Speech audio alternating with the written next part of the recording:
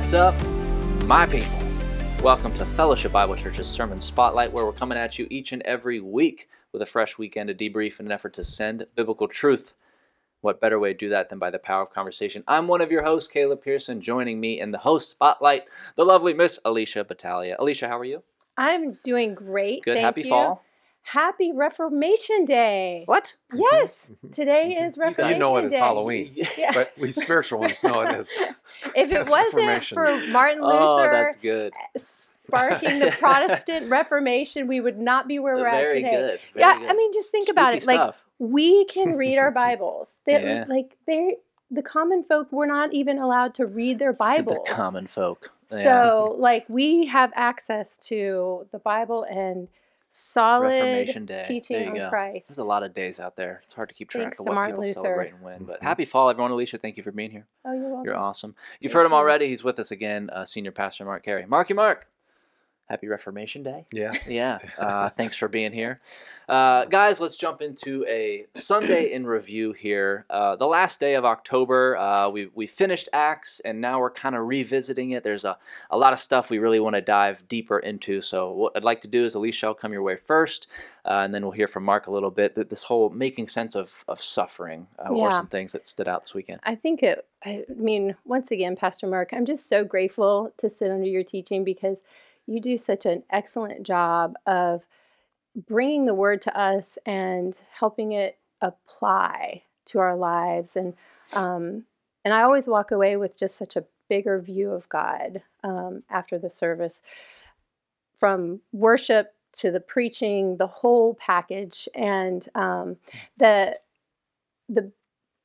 the stone cutter analogy was really, really powerful. And I was thinking about that, about it's not just an individual making that God's doing in each of us. It is individual, but there's a much bigger picture. And with us being in the quarry now, the Lord is chiseling us, polishing us, and forming us so that we could come together as a corporate holy temple. And I was thinking about those polished stones when the final product is ready. You know, my husband, he was like, "This is like a common day prefab home," but when that is finally finished and every stone is in.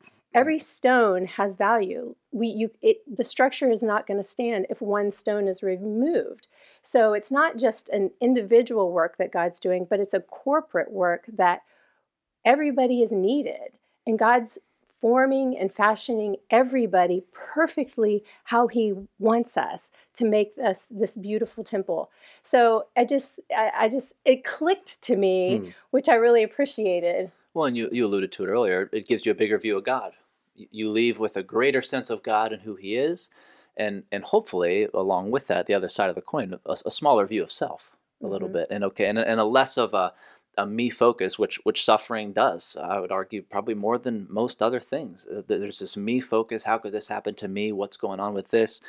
And before you know it, you find yourself wrestling with suffering, which is a good thing to wrestle with.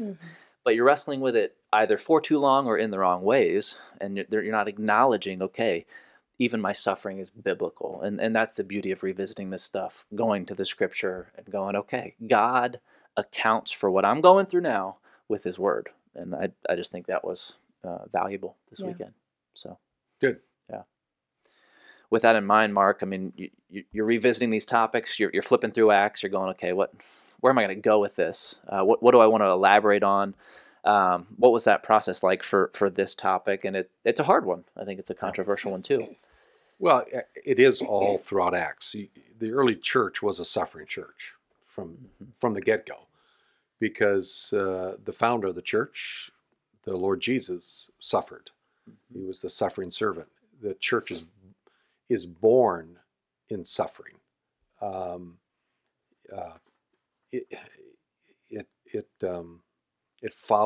Suffering followed the church wherever it went. And Jesus had warned, in this world you're going to have tribulation. You're going to be taken before kings, and you're going to be, you're going to die, some of you, for the cause of Christ. Jesus didn't play games with us. I mean, he laid it all out very openly and very clearly. This is what's going to happen, and so we saw it. And when that one passage in Acts 14:22, where as Paul is going back to these churches of Lystra and Iconium and Antioch to encourage them, to appoint elders and encourage them in their faith to keep.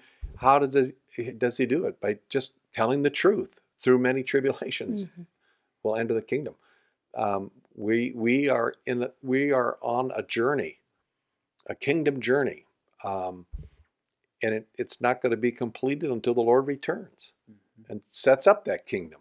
But that journey is going to be paid with tribulation, and the early church knew it. We forget it, I think, in the comfort of this country. Obviously, as we talked about, many of the believers that we work with and around the world, Nigeria and China and wherever else, I mean, they know full well. They've never forgotten that fact. Yeah. We have, and we've gotten soft about it. We've gotten entitled, an entitled mentality. We are, in many respects, are a bunch of whiners, the American church, because we feel like this shouldn't happen to us. I mean, if we want to better ourselves, we can. If we want to better our circumstances, we can. We can figure this out. We're the can-do mentality, and that's just not the way it is in the spiritual realm. And so, a good theology of suffering is something that the Western church, the church in America, needs to understand more of. But it's all over the book of Acts, and it's all over the New Testament. Yeah. And it's getting the right perspective of the suffering. And so that's why I ended up going to the 1 Peter 4 passage.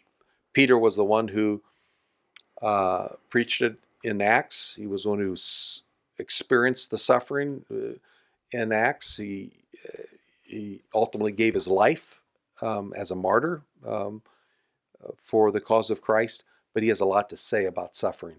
And so I walked through that a little bit in chapter 1, chapter 2, chapter 3, and then chapter 4 kind of sums it up. Therefore, since Christ has suffered in the flesh, arm yourselves with the same purpose, because he who has suffered in the flesh has ceased from sin, so as to live the rest of the time in this flesh, no longer for the lust of men, but for the will of God. And so the bottom line is, in that message, there's a sanctifying effect to suffering. There's a purifying power to pain, and that's good. So the suffering isn't good. I mean, Jesus was called the man of sorrows, acquainted with grief. It's not like you get all giddy over the fact that we're suffering for the cause of Christ. Suffering is painful. You don't want to go through it, and you certainly don't want to see your family go through it, and you don't want to see fellow believers go through it. But it's part and parcel of being a follower of Jesus, and you will have it. Paul wrote in Timothy, all those who desire to live godly go to suffer. Yeah. So just accept it, but understand the purpose for it. Well, I think it's, Acts 14:22, some people can read it and think, wait, is this saying you have to suffer in order to get into the kingdom of God? It's not what the text is saying. It's just saying that stuff's going to happen on the road to get there. But I also think it's worth talking about suffering. You allude to this idea of the American church. We can study this stuff proactively also in anticipation of what could happen over the next 20, 30, 40 years. I think oftentimes in the American church, you visit these texts or this topic once you are suffering. And unfortunately, it's once you're suffering and you're out of answers. Oh, okay, well then maybe God has something to say about it. But how can we all raise the value of knowing, proactive knowledge here, so that when it comes, I tell our youth downstairs all the time, that we want to build a spiritual deposit of these texts and God's word, so that when life hits, you have it. Not the other way around. You don't want a reactive discipleship being the only facet of ministry. How can we know what he has said on these things, so that through this we recognize what's happening to us instead of the other way around? Yeah. Well, I mean, one of those examples is through suffering. So suffering, it's real, it's personal. And Mhm. Paul, when he was writing the Corinthian church, this kind of stood out to me. Um, this is in 2 Corinthians 1, and he's talking about the God of all comfort and how our we share in Christ's sufferings, we share in comfort as well. And then starting in verse 8, he says, "For we do not want you to be ignorant, brothers, of the affliction we experienced in Asia. For we were so utterly burdened beyond our strength that we despaired of life itself. Mm. Indeed, we felt that we had received the sentence of death, but that was to make us." Okay, so here is the why. Why? I mean, they were like considering death was the next option. Why are they suffering? But that was to make us rely not on ourselves, but on God who raises the dead. He delivered us from such a deadly peril, and He will deliver us. On Him we have set our hope that He will deliver us again. You also must help us by prayer, so that many will give thanks on our behalf for the blessing granted us through the prayers of many. So they see that, like, this suffering is so that they would rely on God, and then it is God who they hope in. And so that's very practical in our why are we suffering? Why are we going through this? And there's a purpose, and it's to get us to God. Like, He is our source, He is our power. And that's very practical and a very real moment. Yeah, and sadly, you know, we those real moments happen more than maybe we realize. Mhm. We talk about maybe not suffering and having it on easy street in the United States, but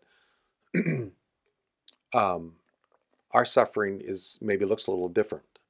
I mean, struggles with personal relationships, suffering with family issues, struggling with health issues, struggling with financial issues. I mean, we live in a messy world and a fallen world, and there's going to be stuff that hits us all the time. The question for the believer is, what do we do with it? Yeah. What are we going to do with it? That passage here in 2 Corinthians is, I think it was Hudson Taylor, the great missionary, said that suffering is either going to press us closer to the heart of God so that we trust Him more, or it'll be what pushes us away. It's what choices are we going to make? How are we going to view this? Going back to your point, if we're prepared ahead of time, we're trying to strengthen these spiritual muscles, Right. so to speak, Mhm. so that they don't atrophy in times of suffering or weakness. That we built into them, these biblical truths. But having said that, we don't like to talk much about suffering. Mhm. We just don't like to talk about it. Yeah. And the early church had to. Peter's writing to people who um, Nero is the emperor, and he was kind of he was Nero in his early years was not overly a threat to Christianity until, I mean, he was a crazy guy, and we know that later on, that's how Paul died, how Peter died, and he blamed the Christians on the fire in Rome and all those things. I mean, he did horrible things to Christians, and it was widespread. Uh, Peter's preparing the people who are scattered in different parts of the Roman Empire, and like James had said, count it all joy.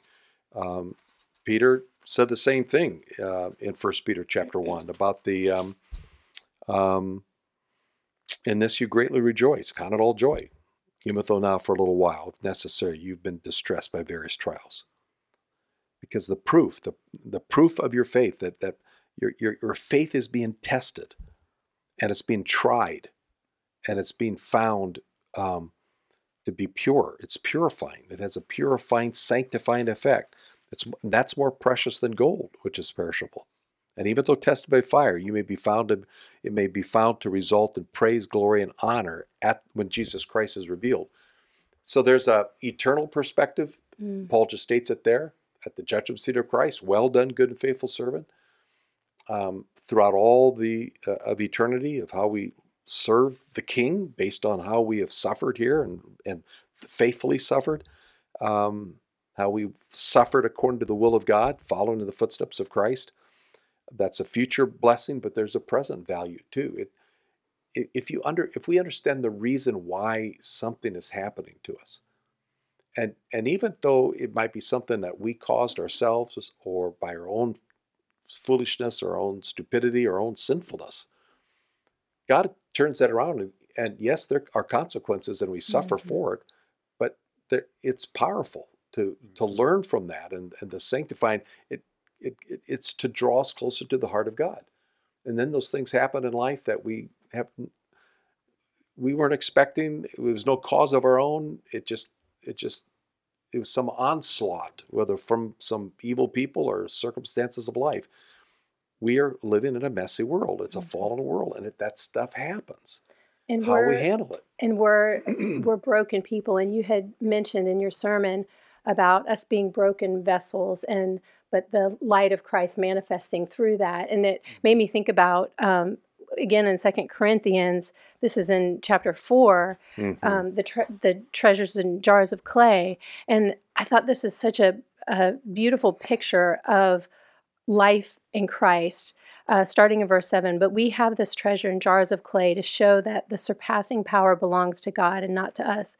We are afflicted in every way, but not crushed, perplexed, but not driven to despair, persecuted, but not forsaken, struck down, but not destroyed, always carrying the death of Jesus, so that the life of Jesus may also be manifested in our bodies. For we who live are always being given over to death for Jesus' sake, so that the life of Jesus also may be manifested in our mortal flesh. So death is at work in us, but life in you. Since we have the same spirit of faith, according to what has been written, I believed, and so I spoke, and we also believe. And then going down to verse 16, so we do not lose heart. Though our outer nature is wasting away, our inner nature is being renewed day by day. For this slight and momentary affliction is preparing for us an eternal weight of glory beyond all comparison, as we look not to the things that are seen, but to the things that are unseen. For the things that are seen are transient, but the things that are unseen are eternal. So there's this life in Christ now, and there is what is waiting for us then. And it's all been purchased for us by the blood of Jesus. So we don't lose heart. Be encouraged by that, that he has loved us that much, that he has given us his life for now and his eternal life for eternity. And we can't even imagine the glory that's coming. Like we get little glimpses, but what's coming is like, we can't even fathom it. And that's an awareness issue. Like we became aware at the moment of faith. Okay, I believe this Jesus guy actually did this for me. But we continue to learn about this God and start to realize he has a lot in store, and he's working through all this mess now, and all of it is biblical, and it's just easier to stomach and it's easier to process the more you learn about your Savior.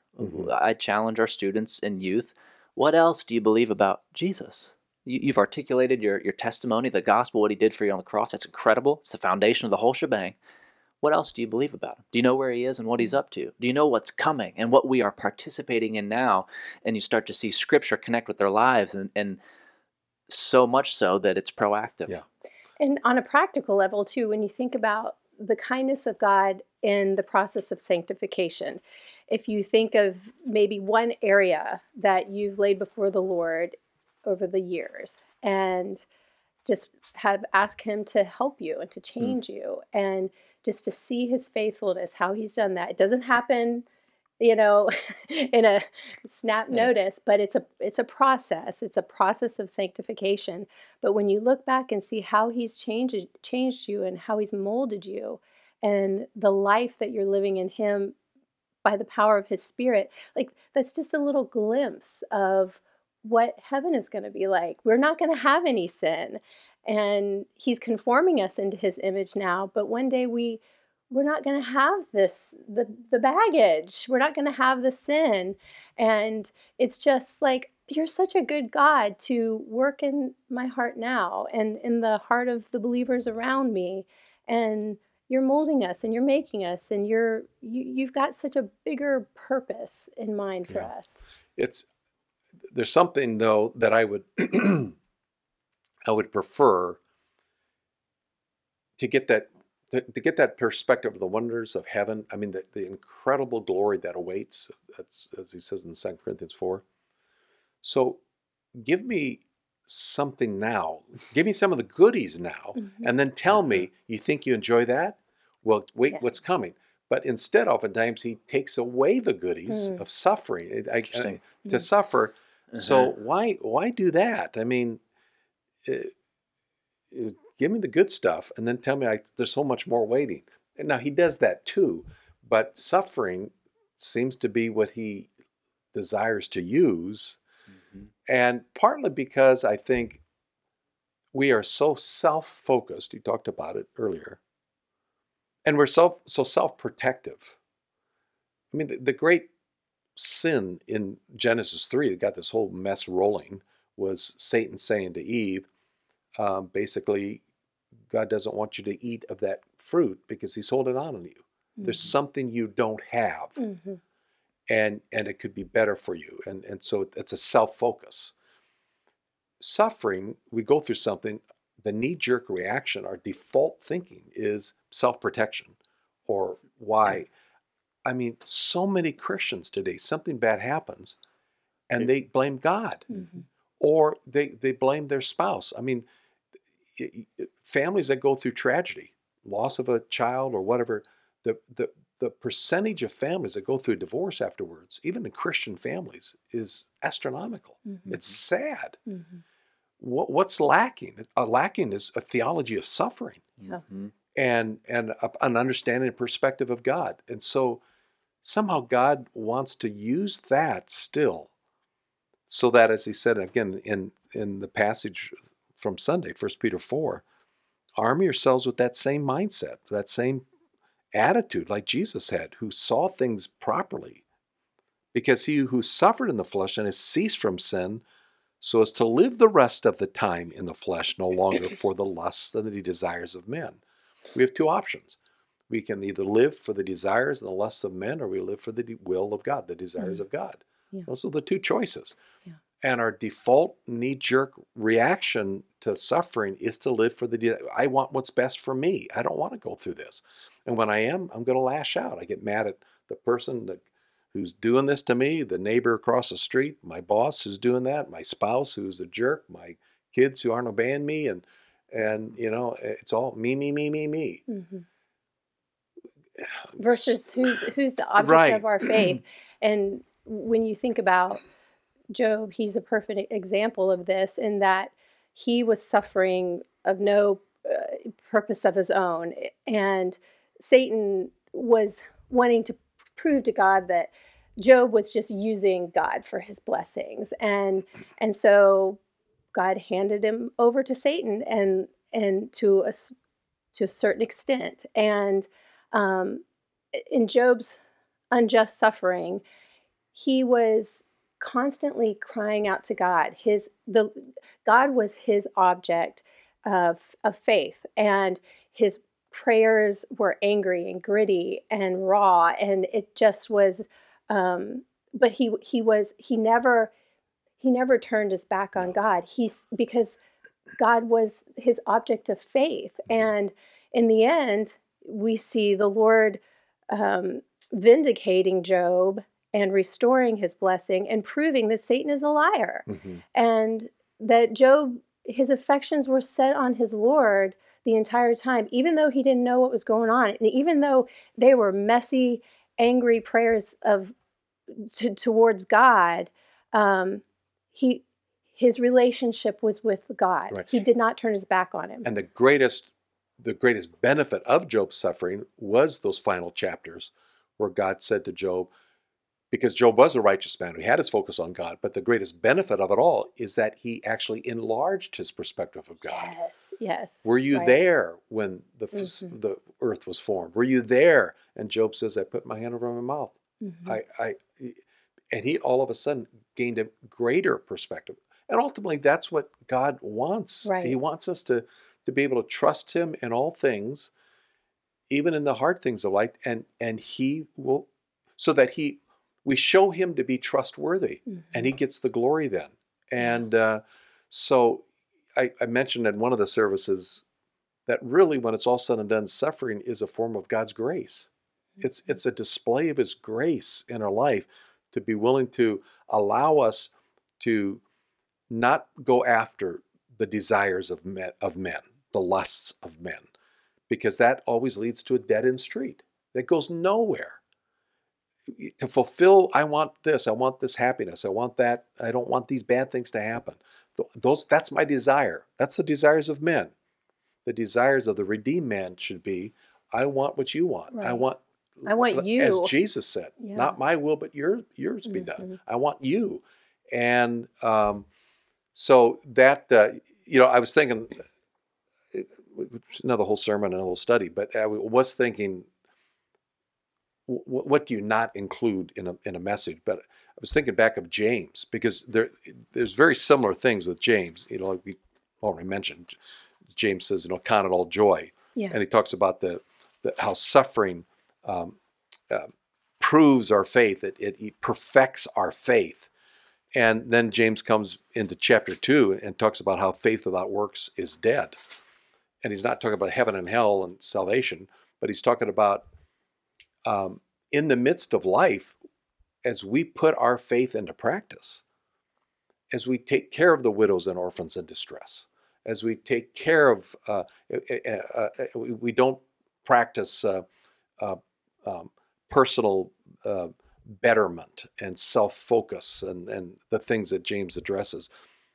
As we live out the reality of our faith, that faith actually grows and is strengthened, that when sufferings come, now we can rejoice because we've actually been putting our faith into practice. So there's just the topic of suffering is so multidimensional. There's so many different dimensions to it that, one sermon is not enough. One book is not enough on it. Probably one lifetime is not what I was enough thinking. of it. But we need to embrace it. We need to become experts at it. Again, a good theology of suffering. We need to engage with other people through it and encourage one another's with biblical perspectives of suffering. We still weep with those who weep. We can rejoice with those who rejoice, but we are to weep with those who weep. I tell you, when in Acts chapter 12, there's just a passing comment that Luke makes that James was killed by Herod. Yeah. It was just a passing comment, but believe you me, the early church wept when they heard that James had lost his life. They probably rejoiced in the fact that he was home in heaven, but they wept over that fact. And there's the only joy in suffering is the joy that comes by the presence of the Holy Spirit in knowing these truths, that there's something better and that God is forming something in us and it's drawing us to him. Yeah. I mentioned C.S. Lewis, he shouts to us in our pain. It's the megaphone to arouse a deaf world. And what is he trying to arouse in us? As you said, Alicia, it's about me. I see me in this. Yeah, right. Because once you see me, well, now you're going to experience something about life and joy that you will have never experienced before. Yeah. And there's nothing better. And I think take it even a step further, not just seeing God, but knowing him in it. Like there's a very relational aspect that God wants us. Like he is Emmanuel, he is with us. So not just seeing him, but knowing him through it. And like he sticks closer than a brother. Yeah. So he is with you in that. The footprints in the sand thing there's some really good truth of that sure. There's now one set and he's carrying me. Yeah. And so and that's where, the 2 Corinthians 1, he is a God of all comfort. And not only is he able to give you everything you need during that time, but he's there to comfort us. He's given us his Holy Spirit to comfort and counsel us through it. So let's not miss that relational aspect of suffering that I think God it's so near to his heart for us to be near to his heart. Mm-hmm. Yeah, you're experiencing it now with little Sammy. You've experienced it as a mom. I have as a dad and a grandpa. But those little kids, they get the boo-boo, they fall down, they're crying, and they don't understand pain and they don't understand what's going on. But there's something about just, okay, they'll run to mommy. If mommy's not there, daddy will do. And if mom and dad aren't there, grandpa will do. But somebody, but they're there, and they don't understand what's going on in their little 1-year-old, 2-year-old mindset. But there's comfort in that relationship with that person that they love, and that's a great picture. That's the metaphor of God as our Father, an Abba Father. It is. It's all about, and so will heaven, and so will eternity. It's all about knowing Him. Jesus said in John 17, "Whom to know is really life eternal." Yeah. That's the experience of eternal life that we can have. If going through hard things strips us away of trusting in other things and finding joy in other things that are now gone, okay, then so be it. That is grace, so that we come to know Him.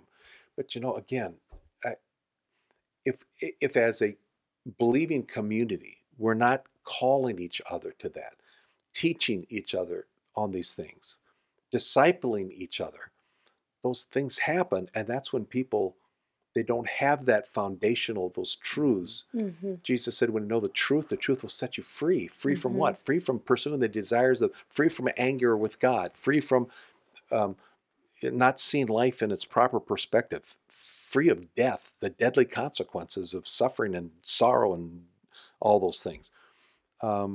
So the Christian community has to be about the work of teaching truth and encouraging one another and running the race together. Let's